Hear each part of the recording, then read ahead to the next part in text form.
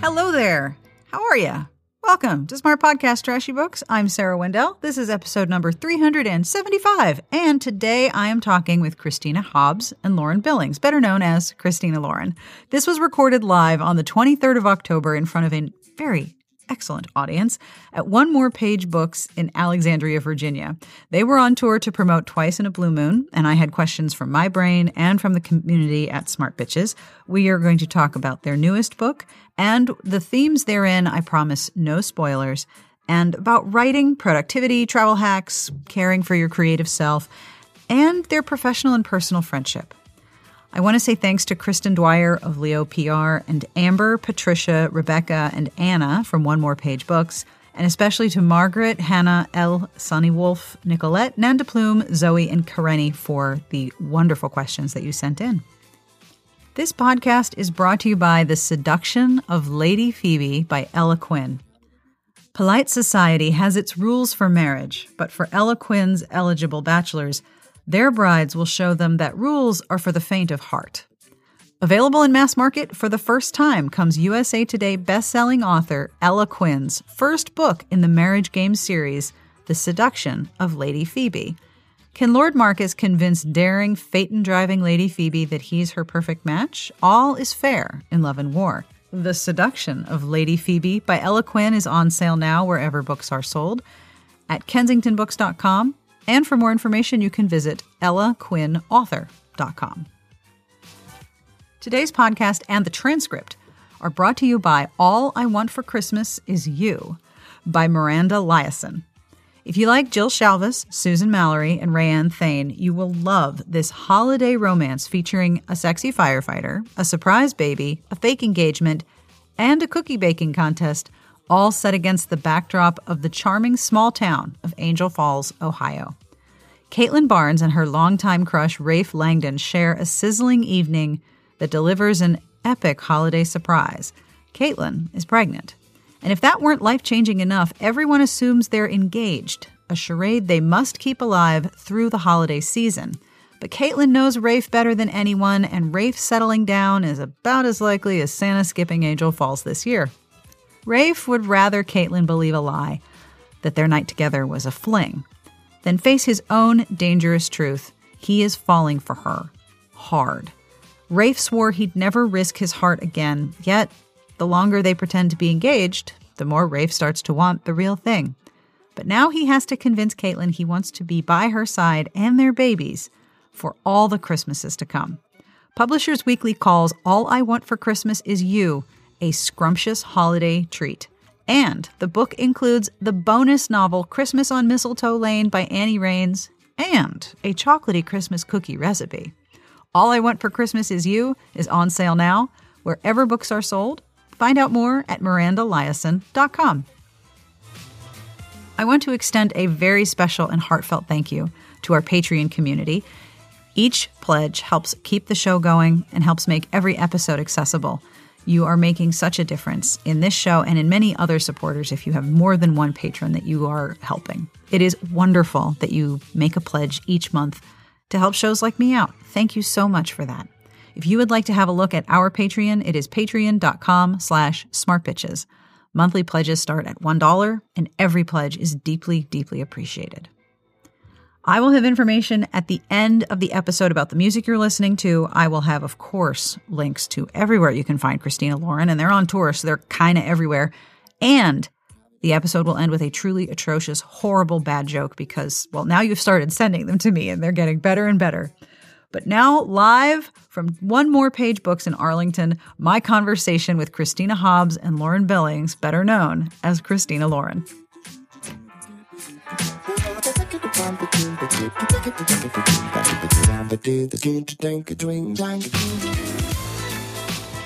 Okay, so before we get started, I want to give a few thank yous to start, because I like to start with the thank yous first. I want to thank Kristin Dwyer, who is amazing and is the guiding light on the whole tour and is now dying of embarrassment. Hi, Kristin!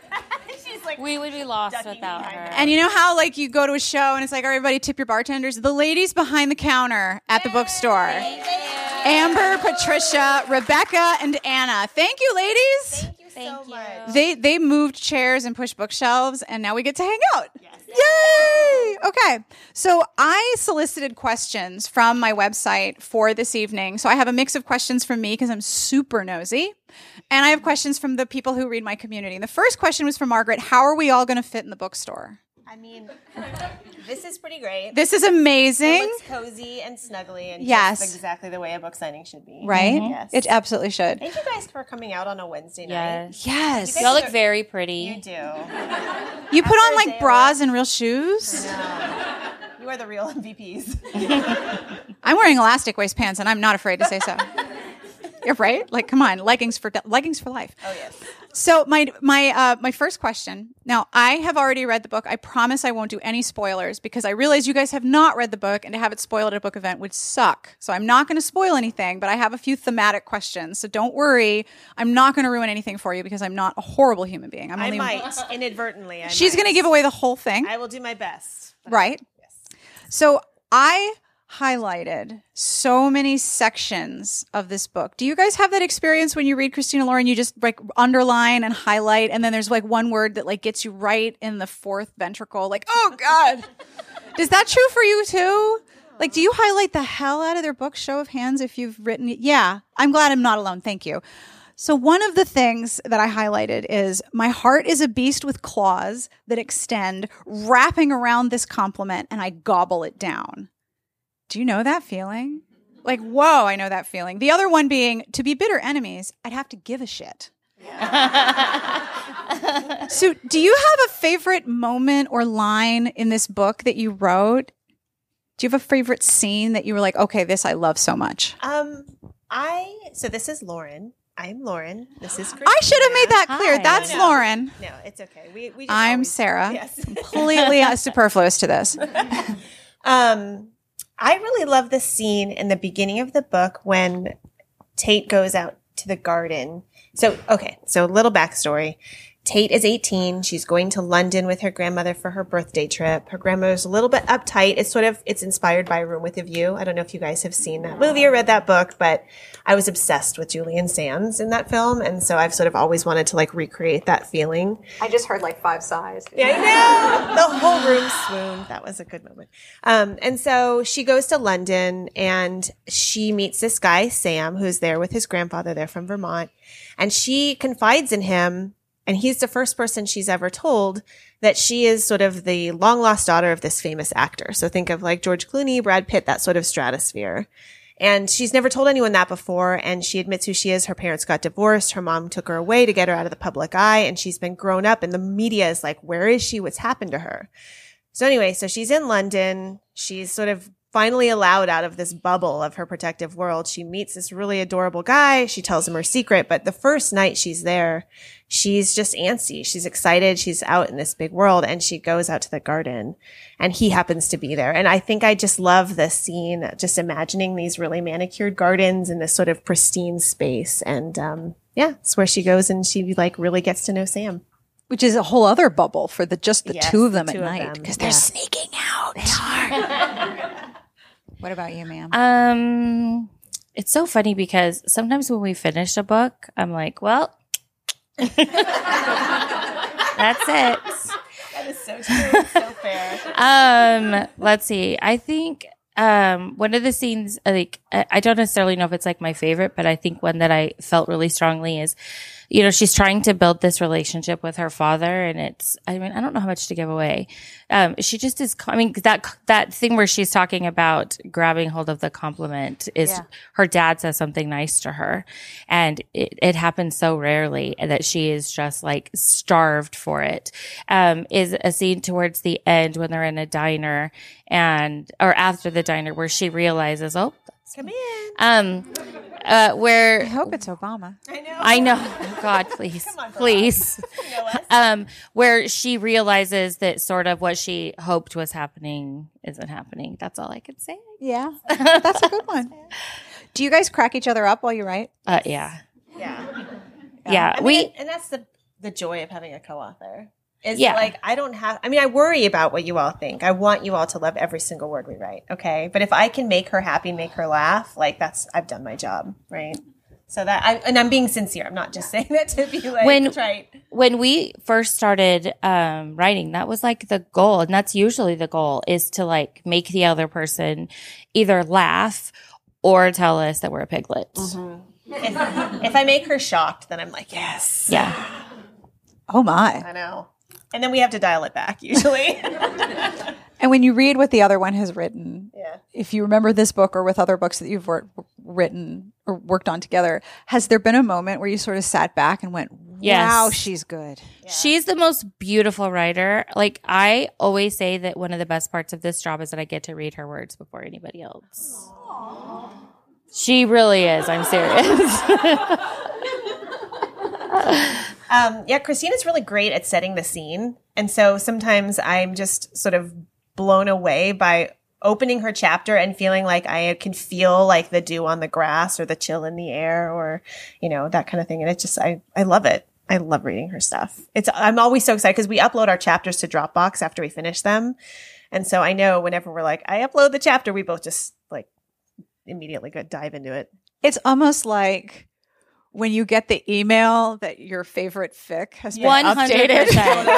100%. There is a new file in your Dropbox. Yeah. Excuse me, I have to go right now. Also, I'm like, even after all these books, I'm a super insecure writer. So anytime she compliments me, I am that like compliment monster. I just like, I'm like, really? And then that like just like gets me going to the next one. Oh yeah. Oh no, it's absolutely true. You are. I think if you are a creative person who puts their work into the world, you're always going to have this moment of, oh crap. Yeah. What if it sucks? And I mean, what if I lost it? That's one thing that's funny. I mean, this is our 24th book, but it's not like hold the phone. 24th book. 24th published. We have 27 or 8 written. And I think the thing is, Nora and Roberts. I am gobbling that down. Right. Which one of you is Nora and which one of you is Robert?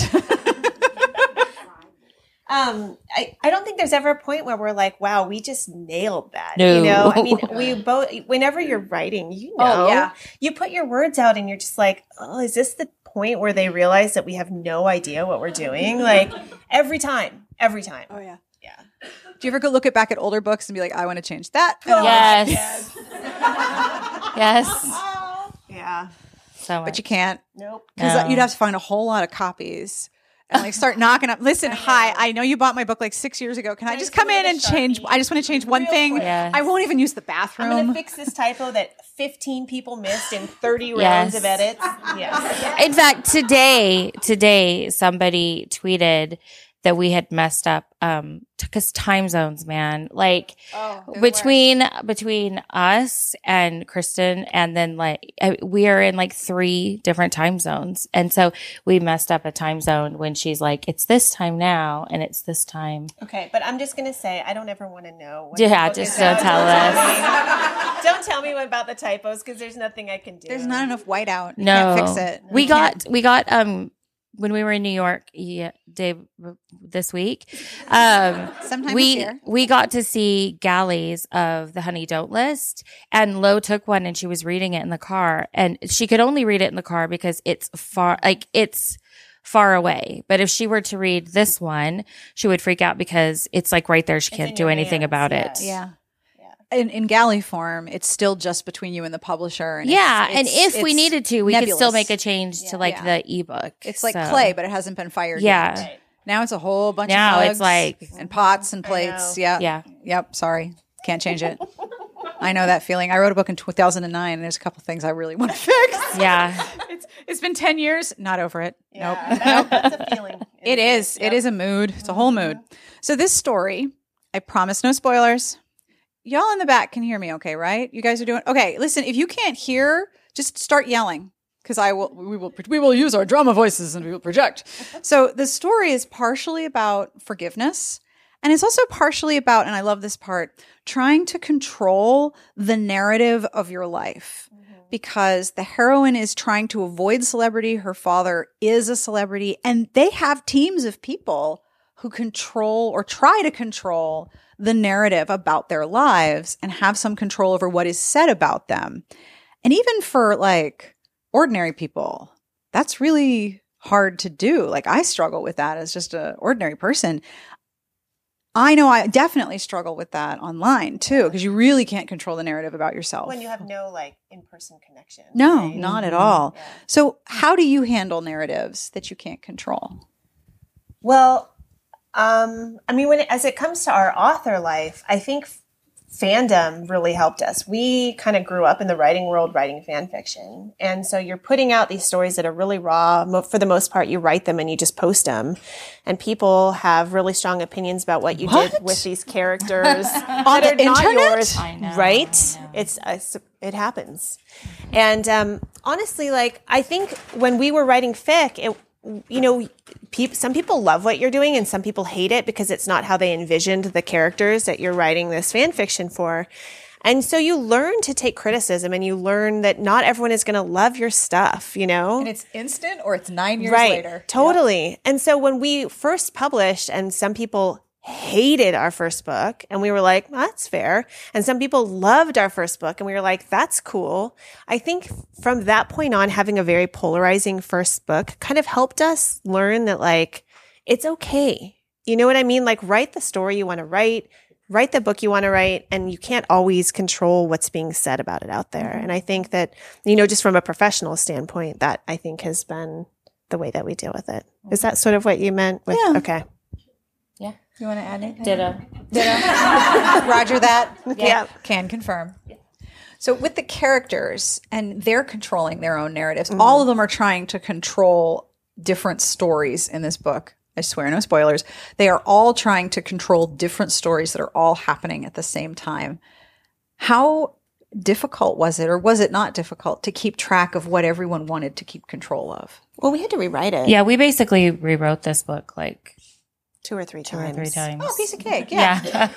We just give ourselves permission to, well, the thing is, so we're a big believer, and this is like our motto, I swear. We often don't know how to do something right until we do it wrong, which is super inconvenient and not the most fun when you're on 2 books a year deadlines. But So we rewrote this a couple times, but also one of the great things about having a co-author is that there's 2 of us, so we get 2 perspectives, and if one of us is stuck, we can give it to the other. But we just like revise and revise and revise, and sometimes it's really funny that like you think you are know what you're doing, and then all of a sudden you realize you're not.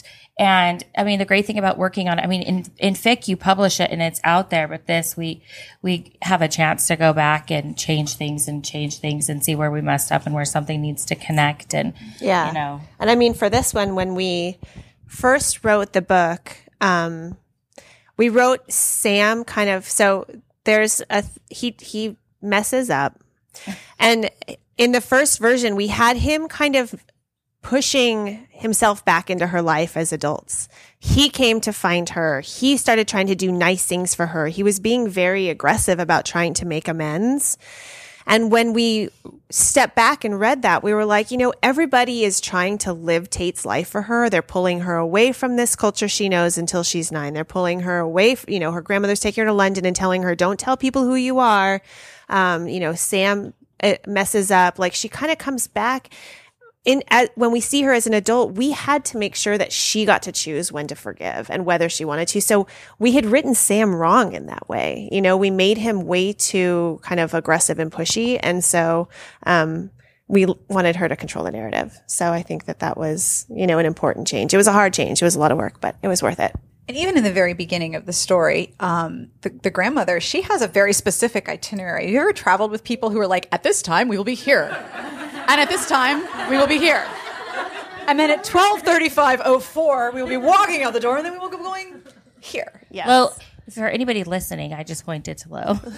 She's our planner. Oh, and also Kristin, our publicist. But if it wasn't for Lo doing those things, like, we would never eat. We would just wander around. If it was But up it to does me, dictate like, how that your looks vacation good. goes, right? And so for Tate, she just wants to be out somewhere else, and her grandmother is like, no, we have to go to tea, and then we have to go to the museum, and then we're going to go to the store, and then we're going to do this. And she's like, I just want to look at this bush in the darkness with this hot guy.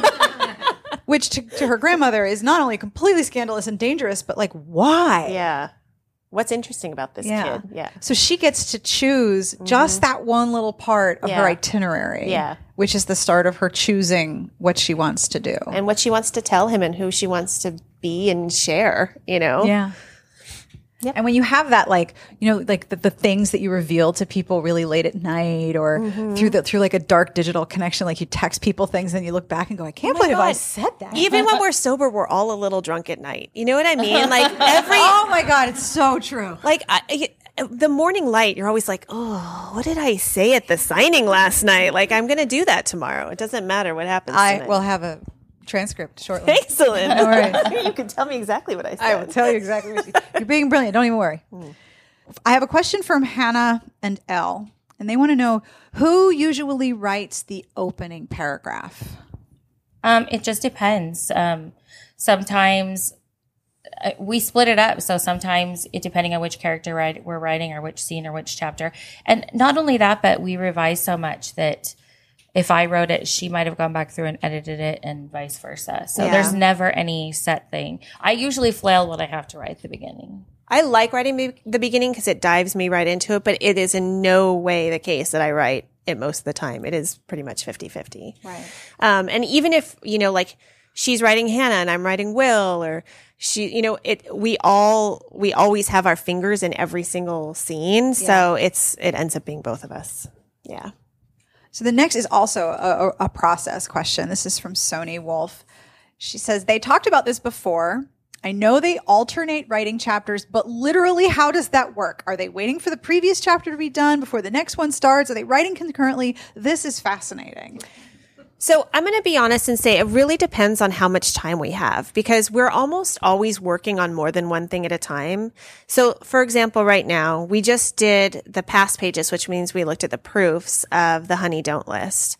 We turned in a book on Saturday that comes out next fall. Yeah. And we're doing promotion for Twice in a Blue Moon. And we have other stuff going on that's not totally book related. So it really depends on how many different things we have going on, how much each of us gets to draft and how quickly, because it's sort of hard to split your attention. You know, any writers out there know that if you're working on multiple projects, it takes your brain a tick to like switch over to that other thing. And I have tricks for that if any of you guys want to talk about it, but bring it on. Okay. Give me two. Okay. So one of them is to make a playlist for each book. And I don't mean a long playlist. I mean like 2 or 3 songs, maybe 3 or 4 songs. That's fascinating. That feel like the ambiance of that book, and you play on a loop. And that way, when you go back to that project and you put that playlist on, you're not hearing the words anymore, or if it's a classical piece, whatever, but it takes you immediately into that mindset. And I mean like the literal, actual neurological mindset. The other idea is to have a place that you write each book. So like I usually have one book I'm working on at the dining room table, one that I'm working on in my office, one that I take my laptop somewhere else, so that I go to that space. I put on that playlist and I'm more in that place. So it's a ritual. It's almost a ritual, but it is like, you know, neurobiologically speaking, it's a way to, you know, get your neurons in the right space. I don't do either of those things. Okay. Because brains are different. They are different. So I don't remember what I was saying before that. Probably right.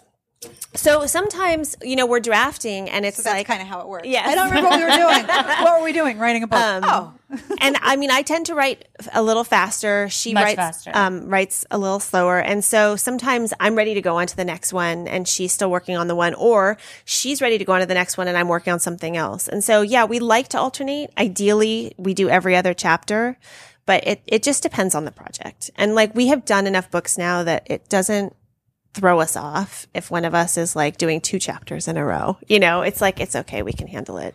We don't like to do too much more than that because then we don't feel like super connected to what's happening. But yeah. Yeah. So we divide it up. We always outline in person because there's just something that happens when we're back and forth, like throwing ideas out and stuff. And we, so then we will divide it by chapter or point of view or, you know, scene, whatever.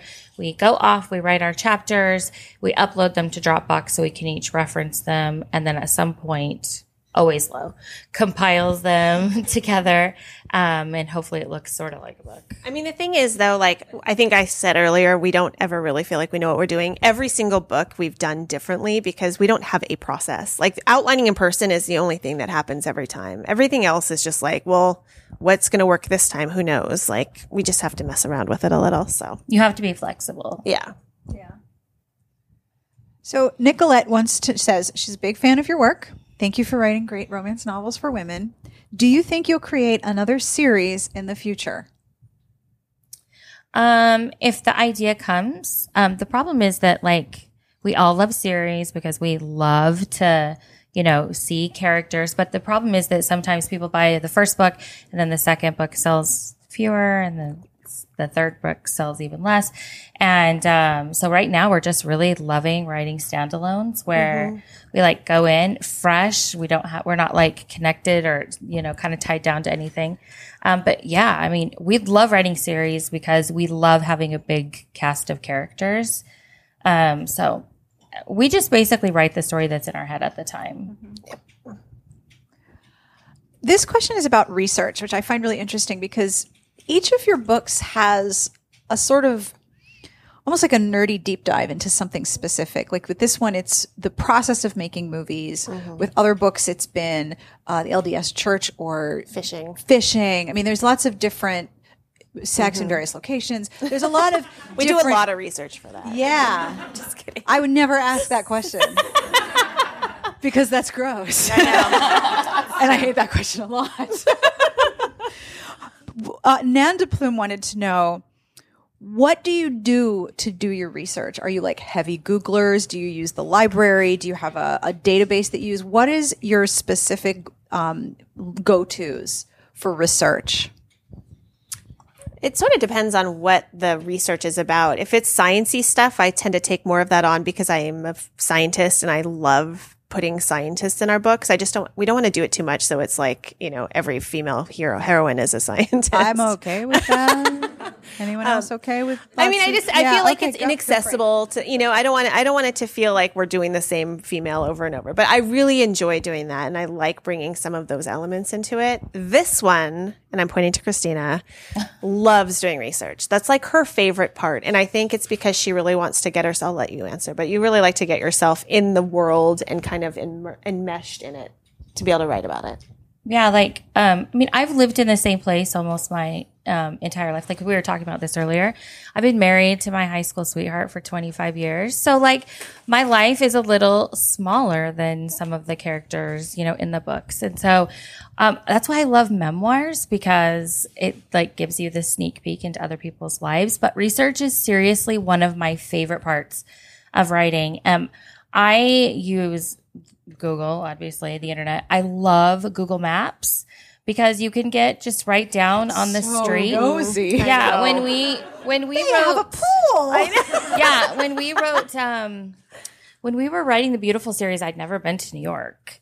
And so I was able to like help write a book that felt like I had been in New York. And when we were writing Sweet Filthy Boy, we were able to just like get down, and we'd been there once before, and I did remember details, right down to, the brick on a store. But with like Dirty Rowdy Thing, it's about, he's a Canadian fisherman. So I read lots of books about the industry, and partly because I don't need to know the specifics of every single thing. But when Finn is tying a rope and looking at the weather, he's not just looking at the weather. He's thinking about like how the weather is going to impact the things he has to do that day. Mm-hmm. Or, when he's doing something and talking, he's thinking about how he's tying a rope or how, the fishing industry has changed his life and how that's working in the story. So I love nothing more than when we get to write where somebody's actually doing something. Competence porn. Mm-hmm. Yes. I love competence porn so much. Like when London's teaching Luke how to surf. Oh, yeah. In Wicked Sexy Liar. Oh, my God. I watched so many, like surfing YouTube. videos. I learned so much from YouTube. So you surf now? Yes. Very competently. So, yeah, I love research. And nothing, I think, makes a reader feel like they trust you to like kind of carry them through this story, like if you really seem like you know your business, even though I really don't know anything. This book, though, is funny. We had one of our, some of you guys might know, some of you might not. We wrote the screenplay for the adaptation for the Roomies film. And so we one of our producers, this woman named Betsy Solinger, she's amazing. And so we asked her, like, we have this book. It has some Hollywood elements to it. We know just enough to be wrong about most of it. Can we send you some questions and you can help us like get it right? And so not only did she answer a ton of questions just really thoroughly in writing, but she had like a 2-hour phone call with us, which was just a huge like gift of time. But then what happens sometimes when you have a lot of information about something that's new to you is you put everything in there and it's just more information than you need. So it almost gets away from like the idea of that you're writing a romance novel. So we put it all in and then we had to take a lot out because we're like, this is super boring right now. Like nobody cares about who's holding the boom mic or whatever it is, you know? So, that part is fun. And I think you put a lot in and then you kind of pare it down so that you keep the story. Yeah. Yeah. One of the things that I love about the sort of motif that the book is about controlling narrative is that there's a part in the book where they're filming a movie. So there's a story inside another story. It's like the best nesting dolls ever. It's really great. And there's a lot of behind the scenes about creating a movie. Did you write the whole movie that's in the book? Like, do you know that whole story of the movie that's inside? We know their whole story, but we didn't write the whole screenplay. So we chose certain scenes from what we know as characters' stories. We know their whole story, but we chose specific ones to go as like excerpts from the screenplay so that you can read what they're shooting. Because we don't want to be like, he picks up the something on the table and the director calls, action. And we wanted you just to like say, and then we start rolling and then you see the script there. Because the book is very much from Tate's perspective. She's also creating characters of herself and of the characters that she's playing and in the movie that she's recreating. There's a lot of interaction with people who are creating narrative right in front of you. Yeah. It's a really interesting way of layering narrative. It is pretty cool. Nice job. No, I mean, thanks for saying that. Oops. You're smarter than we are. Good job. That was an accident, I'm sure. No, I'm glad that you enjoyed that piece of it. I love, does anyone else love behind the scenes competence porn, right? Yeah. Like when you take a really nerdy deep dive into something and you come out like, well, now I know how to fish. Yeah. Going to set up a hole in the ice, feed my whole family. It's going to be great. Are there books that you love that do that? Do you like, in addition to memoirs, is that I'm a nonfiction lover. Like I love nonfiction just because I feel like, and it's true that truth is stranger than fiction. So I love, that's where I go for my like decompressing after writing romance, this hard life of writing romance. Yeah. I love it. Now, Zoe asked me to ask you a question about romance versus women's fiction. And it's really interesting because my perspective on this question is probably very different from a bookseller's perspective, from a publicist, from a writer's, from a reader's. And it's really interesting because we're sort of watching the genre shift and change a little bit. And we use different words to describe the same thing. So Zoe's question I thought was interesting. She asked, I've heard that this book is a bit of a departure in that it is categorized as chick lit as opposed to romance, which I find really interesting because I've heard it categorized as women's fiction instead of romance. Yeah. Which means like everyone's deciding what this book is. Right. Which means I get to ask you. Zoe says, and I feel this statement, I definitely need escapism and HEAs right now. Can you comment a bit on whether you hold by this distinction and what made you move in the direction that you're in? So I would say this book is romance. It's not a rom-com. I think we are kind of becoming known for rom-coms in this current, rom-com renaissance. We've kind of always written books that we hope will make you laugh. But there's a couple of our books that are a little bit more sincere in tone. Love in Other Words is one. Autobiography is YA, but that's certainly another. And we're very lucky to be able to write, although I wouldn't say autobiography is women's fiction. It's definitely YA. Not a female protagonist, but we're really lucky to be able to write whatever story we have in our head. So that's something that is so great. We have a really good relationship with our publisher. We have a lot of support to write those stories. I think for us, the distinction is with romance, the romantic arc is the primary arc. Okay. So the happily ever after is guaranteed. That's the contract that we make with you, the reader. In women's fiction, a happily ever after could happen. It's not guaranteed, but the heroine's journey is the primary arc. Romance may or may not happen. And so we are romance writers. So we might have some stories like Twice in a Blue Moon, like Love in Other Words, that have a more women's fiction feel, because they're not just sort of primarily lighthearted, but we're always going to write romances. And so anybody who needs it, HEA, you will find that in this book. So do not worry. Good to know. Yes. Do you encounter reader comments about what book is this? What kind of book is this? What is this one? Yeah, I think when we wrote Love in Other Words, and they were sort of calling it women's fiction, a lot of people were concerned that meant that like there was no happily ever after. Or somebody was going to die. Or somebody was going to die. I think that's how a lot of people Fair define concern. like women's fiction. Right. Well, I mean, it's a fair concern because you could have women's fiction with an HEA and women's fiction where somebody dies, and they're on the same shelf. Yeah. We're just very always dangerous. We're always going to write a happily ever after. And so I don't actually even technically know what like chick lit is. Like, I feel like it's like lighthearted women's fiction. Is that term even used anymore? Does anyone walk in and go, I'm looking for some chick lit? Is that, I feel like that's a term from like 10, 15 years ago, think right? Bridget Jones's Diary. You yeah, know what I mean? guess. Yeah, like I think Yeah. Shopaholic and books from different cartoon covers from a bygone era as opposed to Yeah. the cartoon covers that we have now. Right. Yeah. Those are different. They're I just- different cartoon covers. Like when in my real life, if somebody finds out that I write and they go, well, what do you write? I say, this is my like answer now. Have you seen The Proposal? And they go, yeah. And I go, we write like that. And they go, oh, I love that movie.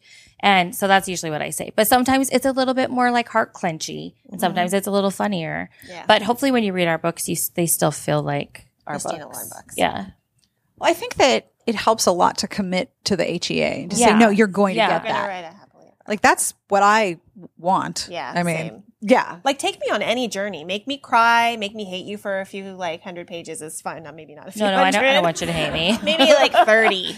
But, like, give me a happy ending and I'm, Yeah, we're not going to like have they kiss and then like a bus comes up and we're not doing that.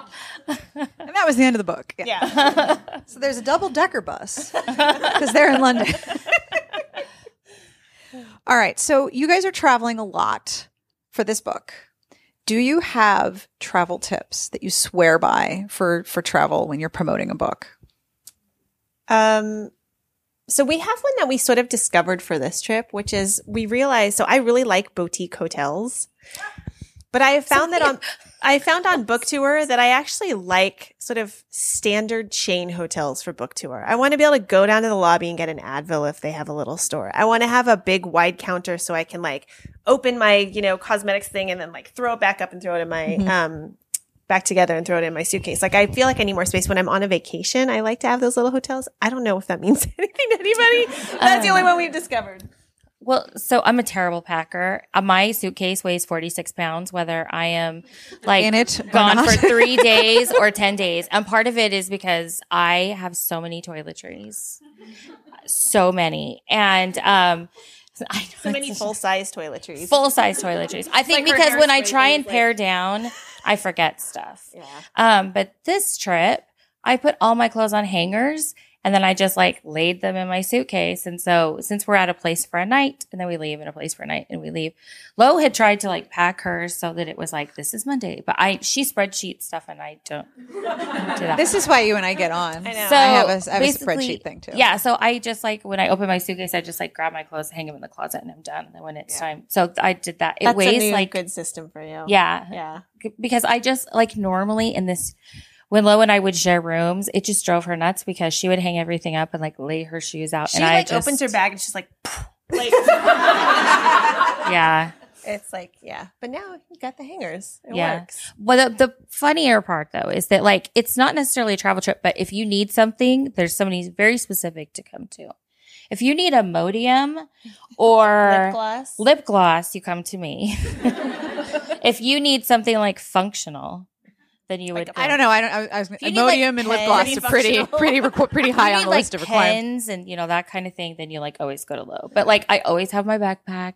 I always have like a whole like medicine thing and So yeah. you're basically a walking Walgreens. Yes. Yes, yeah. Yes. I- So if you need some Imodium, I'm your girl.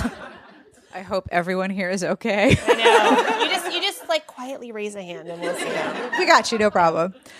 Okay, So- but wait, spreadsheets. I just Yeah. got a T-shirt that says "A lady in the streets, a freak in the spreadsheets," and I love it so much. And so when you said that, I'm like, maybe I need to buy Sarah this shirt. God. I have a spreadsheet for my family trips. I have a spreadsheet for my business trips. I have a spreadsheet for my personal trips. And I recognize that my brain has a certain number of decisions that it can make in a day. And then I hit 0. My brain's like, you get no more decisions. It's chicken nuggets for days. That's all you get. Like, that's all. What's for dinner? I have no idea. Air is what's for dinner tonight. So I decide things, and I decide what I'm going to wear, because I know if I'm traveling, especially if I'm business, I'm going to be in a hotel room. I'm going to be uncaffeinated. And a not caffeinated clothing decision on a business trip is a bad idea. This is so sexy right now. I'm just like, yes. So Sarah. I pre-plan my outfits, and this it's makes like my stomach clench. I'm like, I'm seeing a lot of people out there going, "Oh God, this sounds really Wednesday. like what am I wearing? Okay, pass Sarah. Thank you. Now I can get coffee." Yes. Like, it's all about getting to the coffee with minimal hurdles. Decision fatigue is very real. Very real. My brain has a certain number. Mm-hmm. I didn't put this on my list. I'm a terrible human. What is your favorite thing about each other? Oh my goodness. Just the one. You can only name one thing. Oh my God. She's such a love. Like, I've been going through a really stressful couple of months. And I can turn to her any second, and she's like the biggest cheerleader. Like, she is seriously the greatest, most supportive friend. I don't know what I would do without her. Oh, thank you. I think like Lo is, well, I mean, I would say the same thing. She's like everybody's cheerleader. Like, if you are a writer starting out, she is like the person you want, like, with you. I've seen her like read friends' query letters, read their first chapters. I love query letters. Read and just do anything she can to help them. And sometimes I'm just like, I don't know how you're doing that, and she just is like always there to like lift somebody else up. And I just like love that about her so much. Okay, let's go now. This is why people think we're married. I know, we're not married. People are like, oh wait, you're married to other people? You're not actually together. Aw. So what do you guys do to take care of yourselves and take care of your creative selves? It's a good question, Sarah. I've been asking everybody that. I'm very nosy. I try and get a massage after every book. This one, I needed a massage 2 weeks before the deadline because I was like, I'm done. But I feel like that, especially writers, even if you have a standing desk, we get very like hunchy and like a lot of tension in our shoulders. Shoulders are up here. Yeah. And I find that I'm having weird like arm numbness and like finger pain. And I'm like, you know what? We have to take care of our bodies, even though we're not professional athletes. Like, we are using like specific digits all the time. So I try and be conscious of like muscles and joints, and that's what When's the last time you replaced your pillow? Oh, I actually am very good about replacing pillows. Because we just replaced our pillow and it changed my flipping life. Oh my God. I try and get new pillows once a year. Yeah. You want a tip of what to do with your old pillow? What? Do you have dogs? Yes. Okay, so you can get a big zipper bag and you put your old pillows in the zipper bag and you turn them into a dog bed, because nothing smells more like you than your morning breath embedded in the pillow for a year. Awesome. My dogs love our bed pillows bed. Like, they just roll around in there. That's awesome. See, right now our like the sequence is I put them in my kids' beds because my kids end up not using a pillow anyway, and then maybe after that I'll give them to the dogs. Yeah, I like it. What about you? Lo could answer this question for me. I'm like the biggest fangirl, and so I always have to have something to obsess about. And so like it was Twilight, and like then it was One Direction, and now it's BTS. And so like our friend Bree came, and she's like my BTS concert friend. Although Lo is going to Jingle Ball with me to see them. I'm very excited.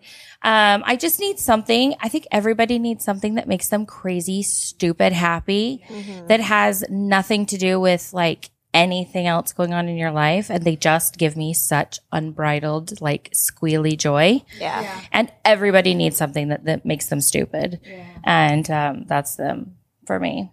I found a line from a Mary Oliver poem earlier this year, and it really embedded myself in my brain. It says, you only have to let the soft animal of your body love what it loves. Yes. Just don't get in your own way and give yourself a hard time. Just love what you love. And whatever it is, that's your whole job. Yes. I love her so much. My ability to fangirl is like the best and worst thing about me. It truly is. So you mentioned what you're working on now. You have page proofs, you have another book, and you have another book coming out, and then you have this one. Mm-hmm. That's a lot. Well, when you say it like that. That's a lot. Do you want to talk about the next book? Yeah, we'll talk about it a little bit. So The Honey Don't List is out March 24th, 2020. Yes. Do you know what year it is right now? Nope. Okay. Me neither. It's fine. I don't even know what day it is. I keep writing I never 2018 on things lately. I'm like, why did that happen in I October? had to write a check today, and I was like, do I put a 19 or a 20 here? It's 19. No, it's 2000 and something now. Yeah. I ask my kids what date it is so much because they have to write it every day in school. So, Yeah. I mean, I could just look at my Apple Watch, but no, okay. Oh, no, they have to write it down. Make them use that word. I know, it's true. I know. So The Honey Don't List is, if you liked The Unhoneymooners, if you like Josh and Hazel, you're going to love this one. It's the story of Carrie and James, and they are both assistants to a kind of power couple in the home renovation world. So Rusty and Melissa Tripp are a very famous couple. They do home renovations. They have a TV show, and they have just recently published a book on successful marriage. But it turns out that Rusty and Melly cannot stand each other. And so Carrie and James, our hero and heroine, are sent on the road with them for their book tour to try and keep this marriage from falling apart publicly. And in the process, Carrie and James might fall in love. And it was really fun to write. I mean, it was really fun. There's so much competence porn built in.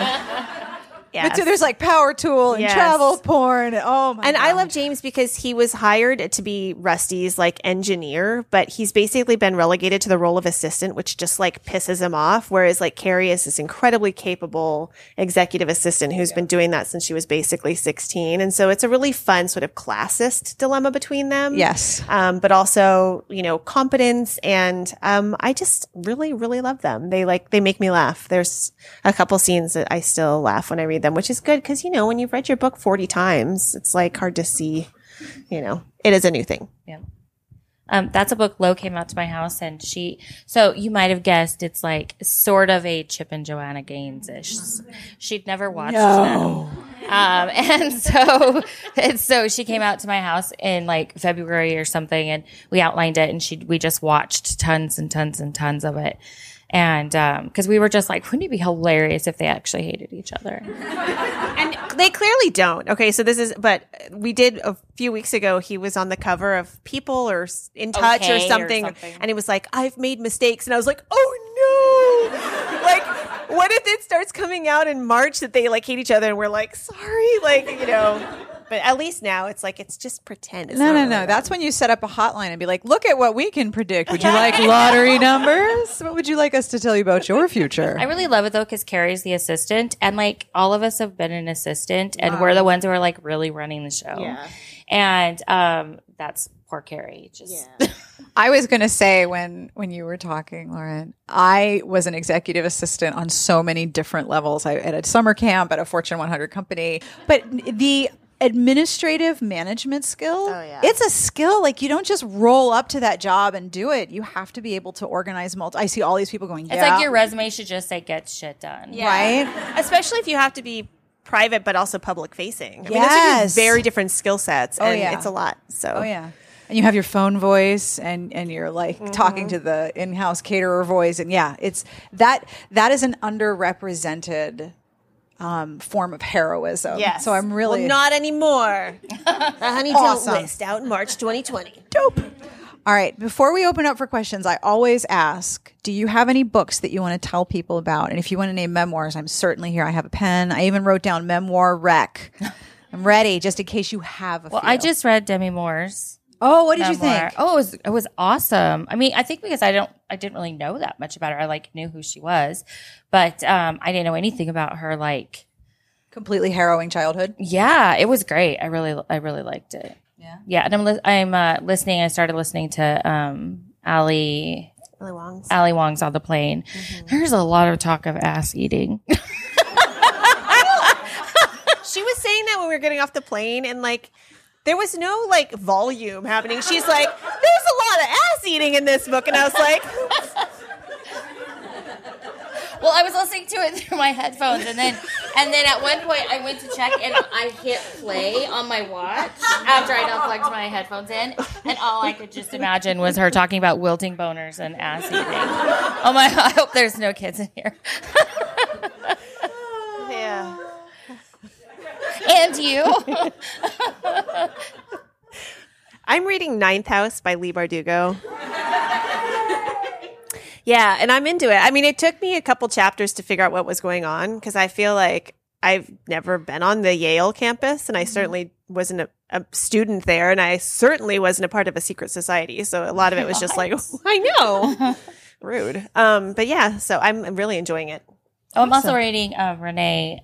I always say her name on Diaz, The Beautiful. Yes. Oh, vampire romance. Vampire. Yes. I love the way you described it earlier, where you're like, it's like somebody giving me food I forgot I loved. Yes. Yeah. Yes. It's a vampire romance. Bring it back. New Orleans. In New Orleans. Yeah. The heroine is French and a dressmaker who runs away from France and hides in New Orleans because she's done something that she's running away from.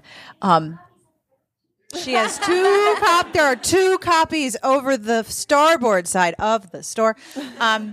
And there's a secret society, there's vampires. And I did an interview with Renee earlier today and we were talking about it. I'm like, the minute I read about the description of this book, it was like somebody telling me about a food that I forgot that I loved. Like, you ever find a recipe in the back of the cookbook and you're like, oh my God, I love this. I haven't eaten this in like 5 years. I have to make it right now. Yeah. Because we all have Twilight. You all have Twilight. A lot of nodding. Oh, yeah. But also Renee's really lovely. Yeah. Oh, and it's beautiful. She is. It's a beautiful book. It's beautiful language. Beautiful book by a good person. Yeah, I like those. All right. Who has questions? Who wants to ask things? I have more questions, but I yield the floor to all of y'all. Ma'am. All right. So first of all, I didn't have the same jacket. You got the memo that we're wearing burgundy But that's today. literally the same jacket Nobody I have. texted That's me. anthropology, right? Yes. It's the best jacket ever. I got it in the brown, too, because it was such a perfect fit. I'm so sorry. It looks great on you. It does. All right. You talked about the upcoming movie. Is there other movies coming up? Are there other movies coming up that you did things with? Yes. So right now we are working up the Beautiful Bastard series for TV. So we've been pitching that to networks. And What that means is we have to go in and do a little song and dance in front of some like executives bunch of guys. Yeah. and hope that Actually, like, it's been all women except for one meeting. Wow. Yep. Really? Yep. No khaki pants. no, all women. No khaki pants. And they're like, most of them are the decision makers. And the which dudes has that we been met really with cool. were actually pretty great dudes. So it was like, it was all Nice. around. It's been a pretty good experience. I am very pleased And to be it's been really corrected. fun because we've really updated the beautiful world for this. You know, we've kind of altered the power dynamics a little and made it more a little like modern and present day. And it's been really fun. So that is something that we've been working on. And the Roomies movie is still alive and kicking. There's a lot that happens once you turn in the script that is like totally behind the veil for us. Like books, you sign a contract. It says we're going to publish your book on this date and you have to turn in the draft this date and do edits this date and this, and the book will come out. 99.9% of the time, the book happens. But with movies, it's like you sell or option a film and it may or may not happen. I mean, the odds are really low. And even if you get right up to the point where it's, you know, about ready to start, unless it's greenlit, like it could not happen at any time. So once it's out of our hands, it's sort of like there's not a lot we can do, but we really trust the team and everybody's really passionate. So I feel pretty good. And then there's a few other things that are happening that we can't talk about yet, but I hope that we'll have some news soon because we have a lot of things that are just like crazy exciting. So. Also, I'm a lady. burgundy. I love it. Well done, team. So I'm co-writing a draft of a novel with a really good friend of mine. So basically, my question is, what is your like advice for doing that, and like what do you hope other co-writers know? You mean, so like, So we're both like you do. So number one, make sure that you trust the person, because not only is it like your friendship, but you're entering a business. You're creating a business with them. So you want to make sure that this is somebody that you want to like split money with and talk money with, which can be yucky for, you know, all of us and stuff. So make sure it's somebody that you trust with everything. And also, like, we are friends every bit as much as we are business owners, co-authors, whatever. We put as much energy into our friendship as we do our work life. But also, you can't be precious. Yeah. Like, the whole point is to make the best book that you can. So like put your sort of delicate feelings aside as much as you can and learn how your partner likes to receive feedback. So like you might like really blunt, super honest criticism, but she might not, or she or he might not like that. And so you got to kind of figure that out and be honest about how you need to receive it, because you're not going to hear it if it comes at you in a way that doesn't work for you. And I think, every partnership that we have encountered is really different. We're lucky in that we started writing together before we knew each other very well. So our friendship has kind of grown out of the partnership. But I think if you're coming into it as friends, just make sure that that piece always stays a separate thing, right? So do stuff together and take time together that's not about the book, but that's about like you guys being friends. and good luck. It's Yes, seriously the it's most so amazing fun. thing. Like, Yeah. we travel with our best friend. We have somebody to celebrate the good and the bad. Writing's super isolating. Yeah. So we always have somebody there. And email us if you guys run into something that you don't know how to navigate. Seriously, like we'll help you. And we started by writing a book together. Awesome. That's great. All right. Blue scarf. Yep. I think a lot of people can hear like movie deals and all these books and go, I want that. Aspire writing can say, I want that. But having a realistic sense of how much work, how hard you work. Do you have a team around you? Are you working with, do you have assistants, whatever? And then kind of how many hours a day, how many hours a week are you working? This is a really good question because, this just in total transparency here, all of the movie stuff we're doing so far is on spec. So with the exception of the Beautiful series, which has been optioned, it hasn't been outright bought yet. That's what a network or a studio would do if they decided to make the show. The screenwriting, all of the other projects we're working on for us has been on spec. And what that means is we are doing that work, assuming that this project can sell. So it is a lot of time that we have put into this stuff without getting paid.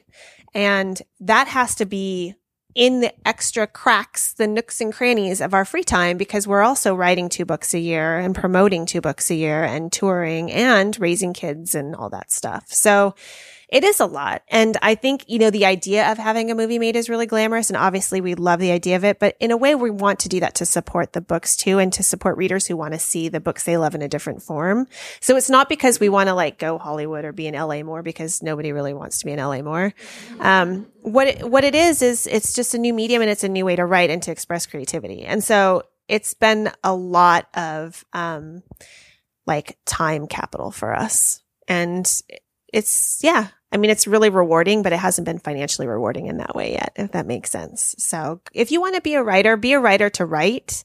Don't write a book to try and get a movie made, if that makes sense. The chances are so low. They're so low. And even for us, like we have multiple irons in the fire, but none of them might happen. And that's okay. Like as long as we can keep writing books, that's okay. We'll hustle because it's fun and we're enjoying it. But as soon as it stops being fun, we'll just do books, And we don't really have we have a team. We have a publisher, which helps a lot. We're not self-published.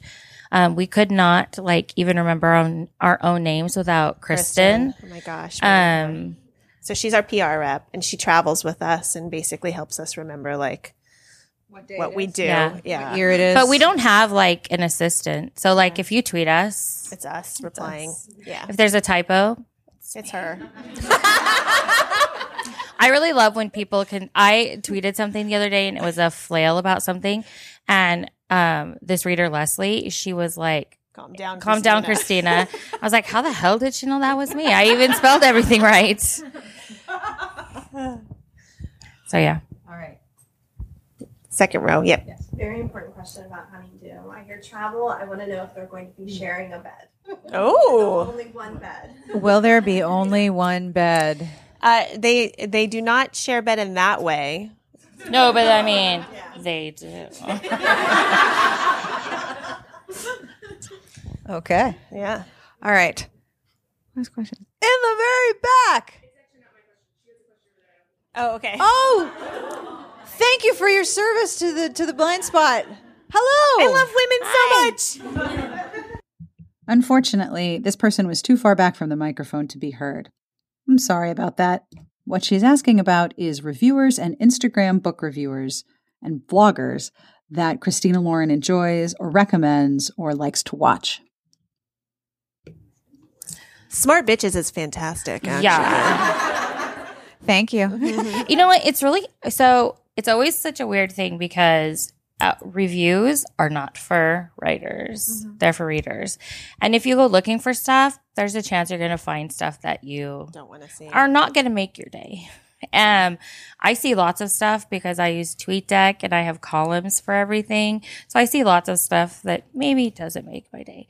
But I love YouTube videos, like the reviews. Yeah. I mean, the thing is, if people have a lot of love for a book and they tag us in the review, we love watching those videos. We're not going to go searching for them though, because I just like my whole motto is don't look for trouble, you know? And so that's what I live by. Yeah. Yeah. Cause if you tweet us and, we're going to watch cause I mean, don't tweet somebody and tell them their book sucks. But, like, reviewers, sometimes they don't like something. That's totally fine, but we usually, I think I said it earlier, people make sure you find the things you're supposed to find. We're so honored when people like do a video because they loved our book. Are you kidding me? Yeah. Or like have a blog and write a whole thing. That's a lot of words. So yeah. Was there a specific author I have two questions. Was there a specific author growing up that made you inspired you to want to write when you were younger? So I used to write Days of Our Lives fan fiction in notebooks that I left under my bed when I went to college. And my mom promptly changed my bedroom into a sewing room. And so I'm sure she found all of them and was like, what is all this humping? Like, this is so weird. So that's not a writer, That's amazing. I know.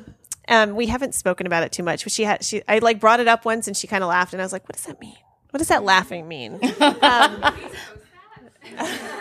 could find it, I think she just threw it out. But I did, I grew up in Berkeley and my parents both went to Cal and they were my dad was into like various serious speculative sci-fi fantasy and my mom was a literary fiction reader and they both sort of like thought of reading as this kind of like noble whatever. And so when I wanted to buy Danielle Steele books with my allowance, they were a little judgy and I didn't care. I was like, this is my jam. I want to read Palomino 40 times. Like, you're not going to stop me. Zoya. Yes. Oh my God, Zoya. Oh my God.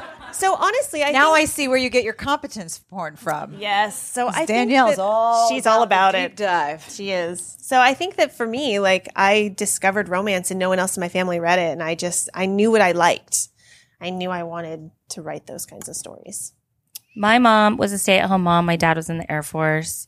We weren't very fancy. But my mom loved romance so much so that we would go to the library and to the used bookstore. And my mom had bookcases in the garage.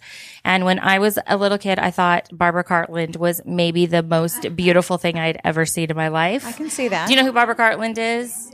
Yeah, she like has her little like fluffy dogs and her sparkles. And so every time I get something, I'm like, and my transformation into Barbara Cartland is nearing completion. And when I was little, I wanted to be Joan Wilder.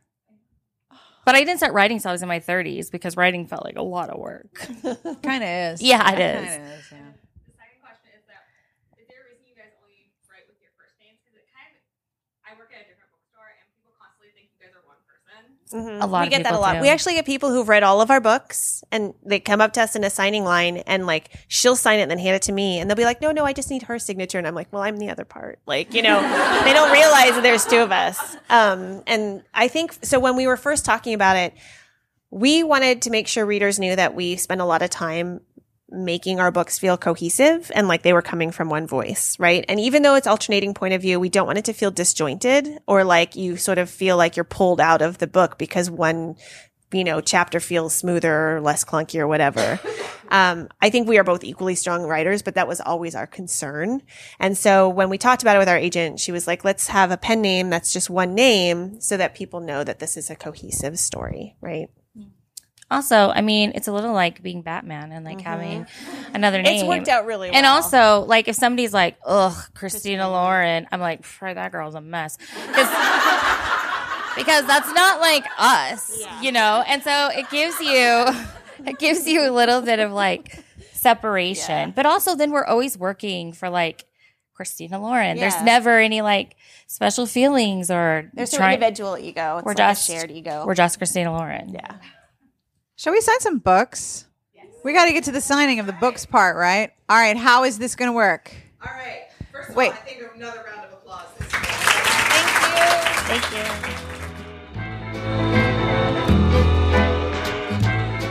And that brings us to the end of this conversation. If you came out to the live event last week, thank you. And if you were at the Sherry Thomas event 2 days later, I have audio of that, and that will be next week's podcast. So next week, another live event, this time with Sherry Thomas. If you would like to find Christina Lauren, you can find them on their website, ChristinaLaurenBooks.com, and they're on Twitter and Instagram at Christina Lauren. If you would like to email me, you can email me at sbjpodcast@gmail.com or Sarah, with an H, at smartbitchestrashybooks.com. Either way, all the email goes to the same place, and I love hearing from you. This episode was brought to you by The Seduction of Lady Phoebe by Elle Quinn. Polite society has its rules for marriage, but for Elle Quinn's eligible bachelors, their brides will show them that rules are for the faint of heart. Available in mass market for the first time comes USA Today bestselling author Elle Quinn's first book in the Marriage Game series, The Seduction of Lady Phoebe. Can Lord Marcus convince daring, Phaeton-driving Lady Phoebe that he is her perfect match? After all is fair in love and war. The Seduction of Lady Phoebe by Elle Quinn is on sale now wherever books are sold. Find out more at kensingtonbooks.com and ellaquinnauthor.com. Today's episode and the transcript are brought to you by All I Want for Christmas Is You by Miranda Liasson. If you like Jill Shalvis, Susan Mallory, and Rayanne Thane, you will love this holiday romance featuring, get your bingo cards ready, a sexy firefighter, a surprise baby, a fake engagement, and a cookie baking contest, all set against the backdrop of the charming small town of Angel Falls, Ohio. Caitlin Barnes and her longtime crush Rafe Langdon share a sizzling evening that delivers an epic holiday surprise. Caitlin is pregnant. And if that weren't life-changing enough, everyone assumes they're engaged, a charade they must keep alive through the holiday season. But Kate knows better than anyone that the chances of Rafe settling down are about as likely as Santa skipping Angel Falls this year. Rafe would rather Caitlin believe a lie that their night together was just a fling than face his own dangerous truth, that he's falling for her hard.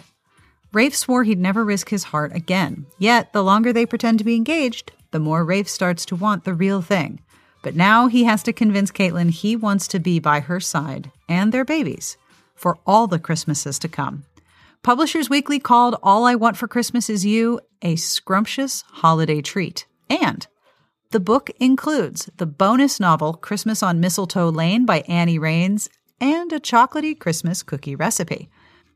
All I Want for Christmas Is You is on sale now wherever books are sold. And for more information, find out all you need to know at mirandaliasson.com.